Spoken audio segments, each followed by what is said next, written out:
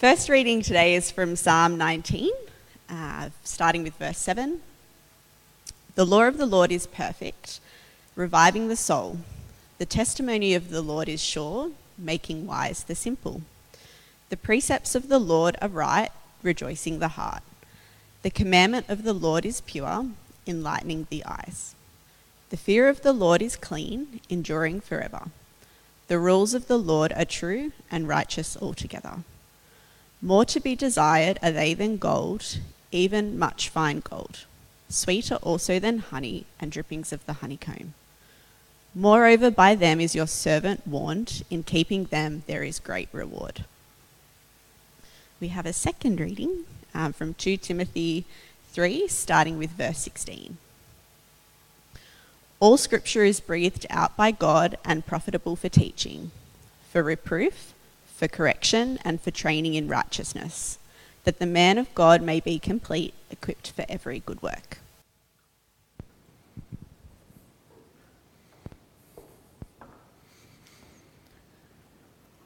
Well, good morning and welcome. Thanks for actually being here this morning. I'm Jeremy, I'm the lead pastor here at City Light. So if you are tuning in online, it's great to have you with us. And also thanks to everyone who are actually coming and being here with us in the building. We weren't quite sure what to do. Our options were like to run a kids service or to run like just a regular service or to run online. So we just kind of button mashed and did all three. And we'll see how that works out for us over the next few weeks. But we'll let you know when we can actually get back into the high school and just stay tuned for updates there. But whether it's your 50th time at church or your first time, so good to have you with us for the Doubt series. It's a real blessing to be able to go through this and to wrestle with some significant questions that for you or for people who you know might be a real obstacle to having faith. And today we're opening the question, can I believe when there are so many problems with the Bible? And just like Jacob said before, our hope in this series is not to cover off every single possible issue in half an hour. That would involve me, I talk fast anyway, or so I've been told. That would involve me talking very quickly to the level of being quite unpleasant.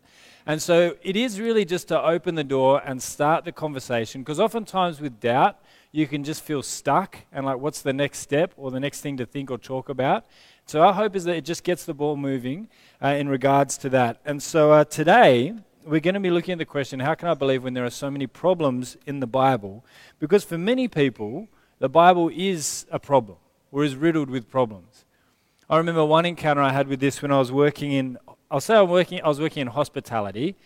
I'd love to say it was a hatted restaurant. In truth, it was Red Rooster, the Carl Sanderlands of fast food chains. And I was working there for a while, and I was working with a guy who just had a mad energy about him. He had this really kind of like reformed ex-con sort of vibe. He was very philosophical, but he was a big unit, and so he just had interesting things to say. And he would wax lyrical on things like population control and things like that, all while we're frying chicken and microwaving stuff, right? So it was an interesting context for philosophizing about things. And I remember one time he got into a bit of a stoush with our manager, and he had said to her, "How can you not believe in God?" And he had a big like Celtic cross tattoo here. So he's pointing the finger with this giant cross saying, how can you not believe in God? And but she wasn't backing down on it. And she said, have you ever heard of the game called, and I'm just quoting here, you don't call it this these days, but she said, have you ever heard of the game called Chinese Whispers? And that was just kind of a microphone drop moment. She just said that and then turned around and went into the office. And I think I caught the gist of the argument, that it's this, right? How could you possibly base your life on a document or a book that has been passed down that many times throughout history, that it's gone through so many different baton changes? What you have in your hands now could not possibly be the original. If in a kid's game, you can't pass a sentence from one end of the group to the next without it morphing almost unrecognizably, how on earth could you have a document passed down over 2,000 years and longer and think this is reliable enough to actually base my life on it? And that's the problem that I want to call the reliability problem. I think that's probably the first problem when we talk about the problems with the Bible. But let's say that one isn't surmountable. The second one is what you might call the moral problem. And I remember, again, having a conversation when I was in high school with a friend, and talking to him about issues of faith. I wasn't actually a believer at the time, but my family was, so I kind of felt like I needed to stand up for the Christian faith or something. And I remember him saying to me, you know what? My dad is a better man than God. And that was an interesting comment, because his family had their issues and things at the time, but I think in his mind, he thought, as flawed as my dad is, he is more moral than God. I think that's not a bad summary of how some people feel about the Bible. When they open it up, they feel like there is a moral vision that's kind of actually a bit regressive, that it's something that we have actually advanced beyond, to the point where it might be fair or reasonable to say that we're kind of more moral than the God we see in the pages of this book, the Bible. A sense that if there were a moral court to adjudicate, that God actually might come up short to our modern vision of morality. And in that sense, the Bible represents a problem. How could I submit my life to something that I kind of feel is actually a little bit less moral than I am?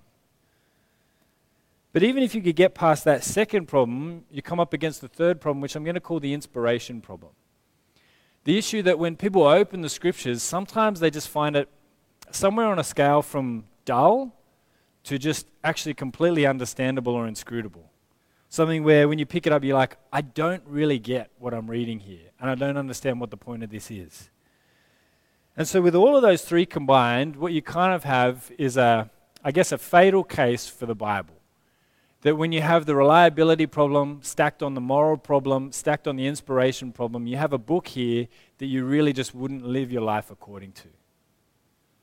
And more than that, probably the biggest problem with it is that the Bible claims to be reliable, morally good and wisdom-giving, and inspiring. Look what the Bible says about itself as the Word of God. In 1 Timothy 3:16, as Kathleen read out to us before, all Scripture is God-breathed and profitable for teaching, for reproof, for correction, and for training in righteousness, that the man of God may be complete, equipped for every good work. The claim is that the Bible is actually God's word breathed out by God, that it's actually His word written down through His people.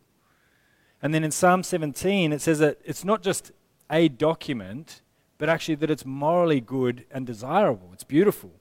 In Psalm 19, it says, the law of the Lord is perfect, reviving the soul. The testimony, which is another way of saying the word, the Bible. The testimony of the Lord is sure, making wise the simple. The precepts of the Lord are right, rejoicing the heart. The command of the Lord is pure, enlightening the eyes. The fear of the Lord is clean, enduring forever. The rules of the Lord are true and altogether righteous. More to be desired are they than gold, even much fine gold. Sweeter also than honey and the drippings of the honeycomb. Moreover, by them your servant is warned, and in keeping them there is great reward. The claim of the Bible is that it's breathed out by God, that it's reliable, that it contains truth, and even capital T truth, absolute truth, but that it's not just boring truth, but this is truth that you could base your life upon, that it's morally enriching, that it gives wisdom even to the simple, that it's good. And on top of that, that it's to be desired more than gold or any financial gain or anything we could possibly possess, and more desirable even than honey. And so if the Bible is not these things, then the Bible is not what it claims to be, and therefore falls down. And so I want to make the case this morning that the Bible is reliable, that it's morally good, and that it is inspiring. But to just shape how we're going to, track across that in kind of around 30 minutes, I hope I'm reading the room and not the whole internet, but just whoever's watching rightly. And then I'm going to apportion a little less time to the reliability question, because my vibe in speaking to people is that that's kind of a pass to play issue. That it's like, yep, if the scriptures are reliable, that's good, but then we really need to work out those two bigger questions. So I'm hoping I'm reading that right, but if I'm not, there's plenty of chance to follow up on this as well, because there's lots and lots of material on the reliability of Scripture. So I'm just making a bit of a call there. I hope I land it right. If not, I don't get a second shot at this, so we'll see how we go. But diving into it, the first one is a matter of kind of pass to play, that if the Bible doesn't pass the reliability test, if what we're reading is not what was actually written down originally, then the game's over before it starts. So the question is it reliable? Well, some, of course, would argue that it's absolutely not. In the mid-2000s, a book came out called Misquoting Jesus. And in this book, Bart Ehrman, who's a critical scholar, made the claim that there are over 400,000 mistakes in the Bible. That with the manuscripts we have kind of put together, if you add up all of the discrepancies, you hit a figure of around 400,000, which is a problem because there's only around 184,000 words in the New Testament. So that's about 2 mistakes per word. So if that's true, that's pretty extraordinary. But what is probably pretty extraordinary is that it is true. There are 400,000 discrepancies just in the New Testament. Now, while that sounds like a very scandalous headline, like many scandalous kind of gotcha journalism type headlines, when you mine under it, the reality of it is actually not that extraordinary. Firstly, when you find out that 70% of those 400,000 are just spelling mistakes that are easily rectifiable and have no impact on the meaning of a text, that kind of dulls the headline down a little bit. But not only that, for the next sort of 29%, a lot of them are really discrepancies, like in one gospel, John might be spelled with 2 N's, but scandalously in another one it's spelled with 1. Now again, those don't have any significant impact on the meaning of the text. And that accounts for 99% of these 400,000 discrepancies. But there is a 1% where there are differences in manuscripts that we have in Greek of the New Testament. That's how we get the New Testament. There are 1% where there would be what you would call meaningful differences. That you have 2 possible interpretations from equally valid manuscripts, and one of the interpretations goes this way and the other goes the other way. However, all of them really fall into the category of non-essential doctrines. Let me give you an example. In 1 John 1:4, New Testament scholars debate, according to the manuscripts that we have, as to whether you would read it like this: "And we are writing these things so that our joy may be complete." That's option 1. Or, "And we are writing these things so that your joy may be complete." Now, those are different meanings, and they have different landings. But that's the level of discrepancy that we're dealing with in the New Testament. And in fact, Bart Ehrman, who wrote this book, when he was interviewed about it, and there's a copy of it in one of the earlier manuscripts of his book, writes that essential Christian beliefs are not affected by textual variants in the manuscript tradition of the New Testament. But of course, that wouldn't make for a very good title for a book. And so it's right there in the back. But the truth is that what we have across almost 6,000 original language copies of the New Testament is we have an incredible coherence. That there are no major Christian doctrines that are in any way threatened by any of these discrepancies, and that what instead you have is a clear reverberation of a sound and pretty reliable teaching, to the point where you can be confident that what we are reading now is what first century readers were reading then. That it passes the reliability test. But even if that's the case, you might say, well, great, whoopee for the Christians. We've got here an ancient text that is, by far and away, particularly for its time, by far and away we have the largest amount of supporting evidence of any ancient document. But you say, that's great, but it really belongs to another time or another era. And not only that, when you look at the morality of the Bible, you can look at it and go, it might have been cutting edge. It's like rollerblades. It might have been cutting edge for its time, but right now it just looks a little bit out of place. And so you can open the Bible and think, yeah, it's a bit like finding an old vintage textbook in a high school, where it's got some information that's still true, but a lot of stuff that's also been debunked since. And so it's an interesting kind of vintage text, but again, it's not something you'd build your life on. So I want to ask, is that true? Is it the case that the Bible is not really, for a modern context, morally good? Well, the truth is that many of the deep moral assumptions that we hold to dearly, and that we consider ourselves to build our moral framework upon, were not innate to humanity, but actually came to us through the Bible.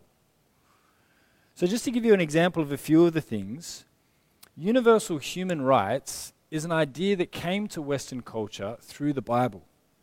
Brian Tierney of Cornell University wrote a volume showing that the idea of universal human rights and the equality of every individual was not developed by the philosophies of the Enlightenment, but through canon lawyers in the 12th century, based on the teaching of Genesis and the idea that all of humanity was made in the image of God and therefore has basic and inalienable human rights.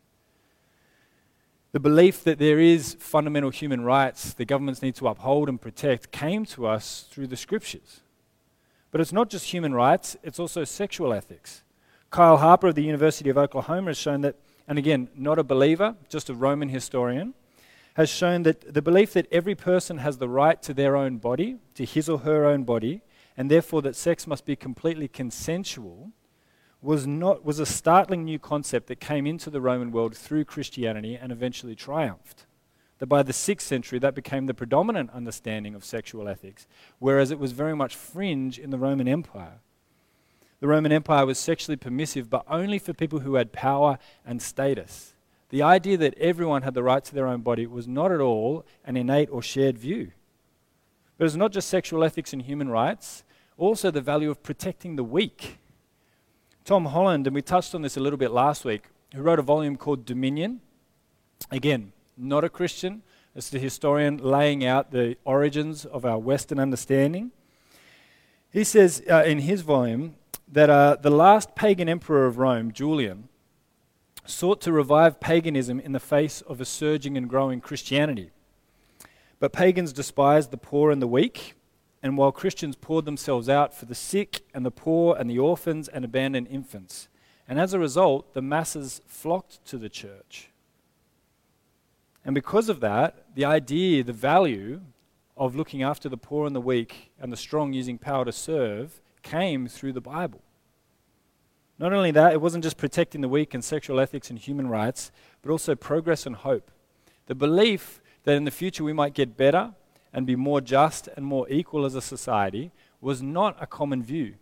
That most views of history were either kind of a bit nihilistic, what's the point, things will just happen, do what you can do, or that it was random, that the gods were petty and feuding and we were just collateral damage, or that history was in cycles. Things would get better, but then they get worse, but ultimately in the end we're just going round and round in a circle. The belief that things might be getting better or heading towards an end point came from the story of the scriptures, that God is doing something through history and bringing it to a particular end point. These were not things that were innate to our worldview. And so in short, when we critique the morality of the Bible, we end up using the tools and the moral framework that we got from the Bible in order to do it. You can think of it a little bit in this way. There's a poor joke, and I don't know who's first to be attributed with it, but whatever. And this is how it goes.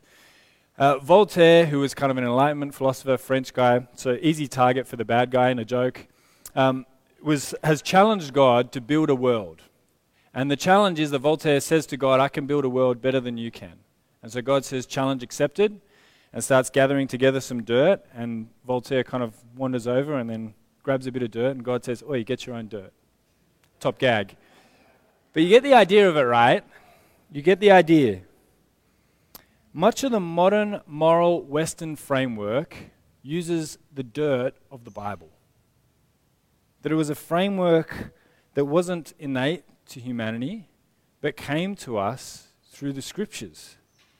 So much of what we hold to be dear and important in a moral society was given to us through the Bible. That accords with its claim that it's morally good. But of course, the follow-up question to that would be, if that really were the case, wouldn't every culture just be able to pick up the Bible and read it and think, wow, this is the best thing ever. This is the right way to live. Why is it then that when we pick it up, there are so many things that don't sit well with us or even that even clash or confront our culture or our sensibilities? Well, if the Bible really is from God, and it really didn't originate with any one people group or culture, that it came from outside human history and entered into human history, then it would actually make sense that it should clash with every single culture on different points. Probably the easiest way to illustrate it is through an illustration that G.K. Chesterton used, a journalist in the turn of the 20th century. He gave the illustration of the most hated man in the world. He said, imagine you heard the report that there was a person that was universally hated. And you go to one town, and they say, yeah, we hate that guy, he's too tall. But then you go to the next town, and they say, oh, we hate that guy, he's so short. Then you go to the next town, they say he's too fat. You go to another town, they say he's too thin. You go to one town, they say he's too hairy. Another says he's too hairless. And you keep going through towns, and you keep getting the same pattern of all these contradicting sort of charges. He said, at that point, you could only come up with two conclusions. either this person was the most unbelievably awful, somehow contradictory, at the same time too tall, too short, all these things, and just the most universally misshapen person that had ever been. That would be one conclusion. The other one would be that they are in fact the perfect human. And when they go to a town that has a preference or prejudice towards height, they seem too short. When they go to a town that has a preference or prejudice for shortness, he's too tall, and so on and so on and so on. You get the drift. The truth is that the Bible is disbelieved in different cultures for opposite reasons. In many Eastern cultures, the God of the Bible is too lenient and forgiving. In the Western cultures, God is too judgmental and too high on moral accountability. In the Middle East, the Bible's too sexually liberal. In the West, it's too sexually restrictive. In some cultures, the Bible is too earthly and natural. In Western cultures, it's too spiritual and supernatural. If the Bible really is what it claims to be from God and not from any particular culture, it would make sense that it's disbelieved for opposite reasons. That if the Bible really was the perfect Word of God, then it would be the case that it would go around and show up the imperfections in each culture that it engages with. And there is no spiritual religious text that has crossed more cultural boundaries than the Bible. And so even though we're just scratching the surface on stuff, isn't there at least enough to open the door to the question that the Bible might actually be what it claims to be? That actually, as you stack these things up together, the reliability, the number of manuscripts, and then the moral goodness of the Bible, as well as its clash points with each culture, that this seems to fit with something that claims to be from God. But even if you could pass through those two, the third one kind of is a bit of a clutch one. Like if it really was those couple of things, if it was actually morally good and worldview shaping as it claims to be and maybe historically is, and if it really was that reliable, why is it just so dull? And the first response to that would be, I think it's uncontroversial to say that there are many portions of Scripture that are not dull. That there are many stories that resonate with our culture that actually read as easily as a novel. Stories about battles or triumphs or human frailty and weakness that we connect with actually pretty easily. There are psalms and poems that, though they were written so long ago, represent the human frame. There's philosophy and wisdom in there that connects with us pretty much immediately. There are phrases that even maybe have come off your tongue, not knowing that they came from Scripture, like pride comes before a fall, practice what you preach, or even the idea that you should treat others the way that you want to be treated.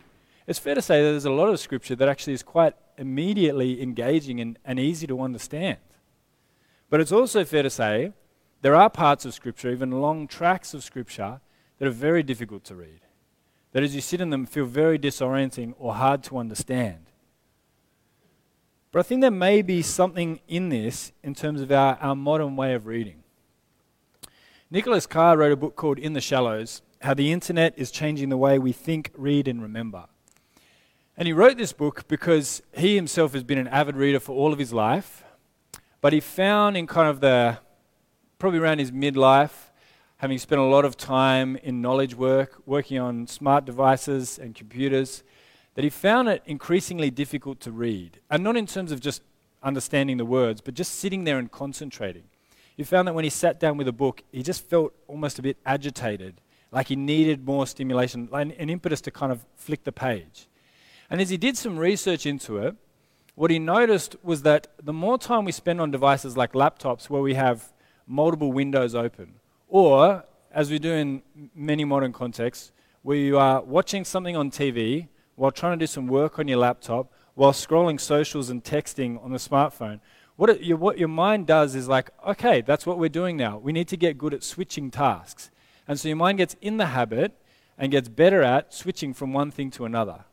But that's the opposite skill to reading something and contemplating it deeply.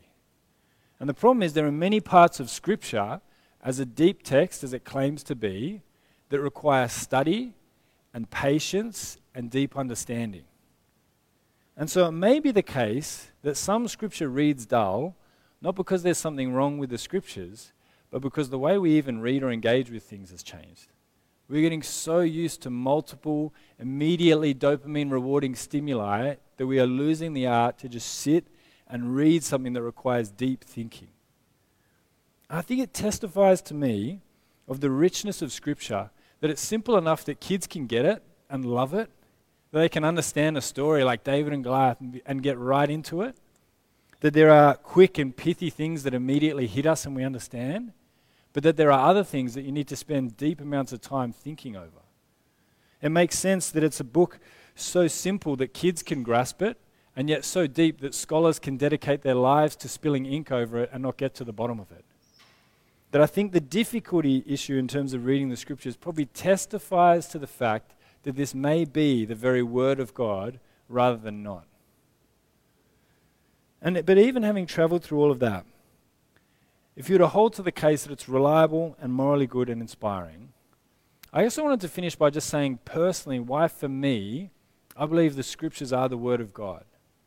I think it's the case that if you have a worldview that's sound, that over time, it should become more true rather than less, and your worldview should explain more things rather than less things. Does that, you sort of track with where I'm going with that? If you have a worldview that really doesn't work, I think over time, the problems with it will just accumulate. There'll be more and more things that aren't explained by it that actually lead you to the point where you might actually deconstruct it and try and find something preferable.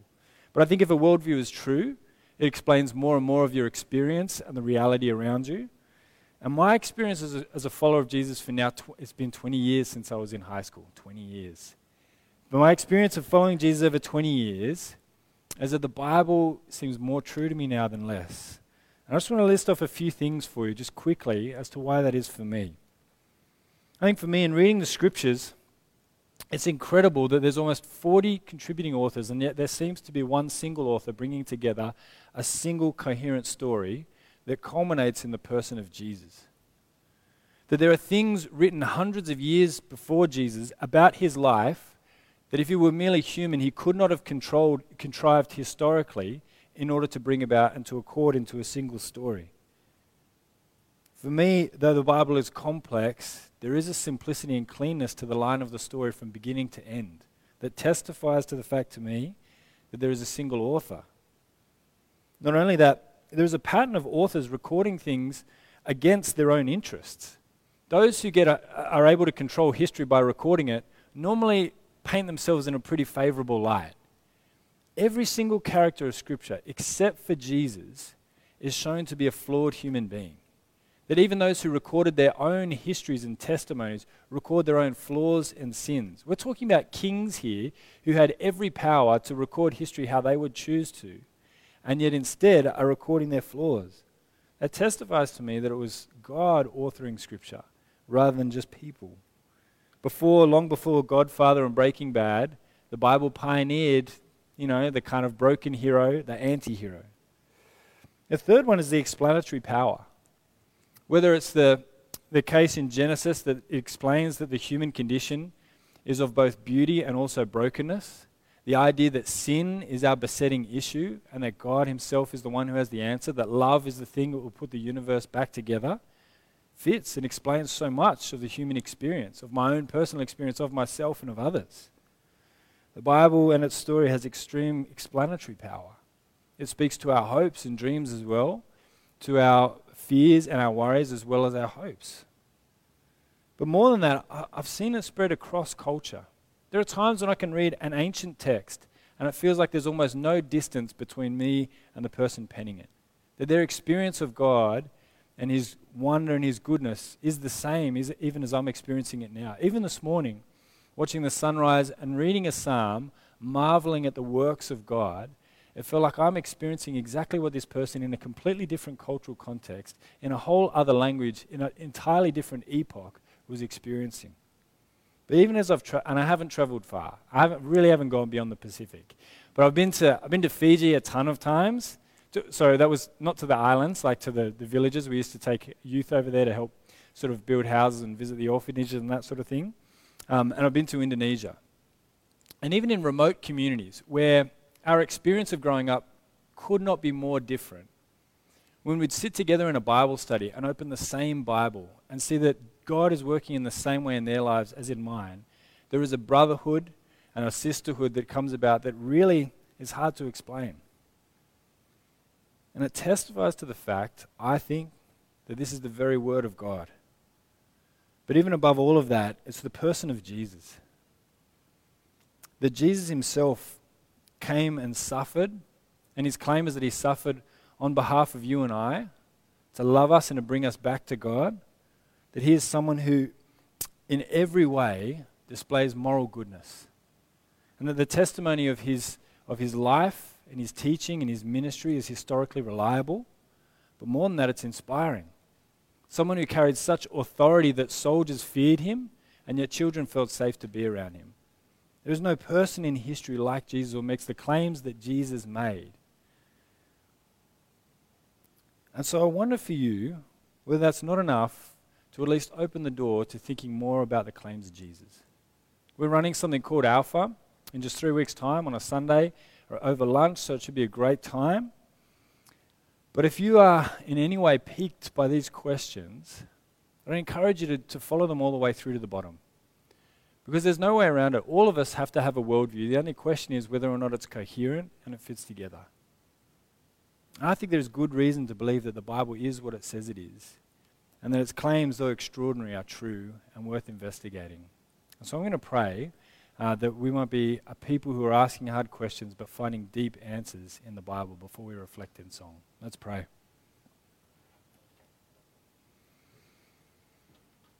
Father, we praise you that you are a speaking God and that you speak to us through your word, the Bible. And I pray that for anyone here who is seeking or who is doubting, that they may knock and that you may answer. That you would reveal yourself as a God who is reliable, altogether morally good, and whose words inspire us as we see your forgiveness, your grace and mercy toward us in Jesus, and as we see what you are calling us to be in Christ. And Father, we pray all of these things for the sake of your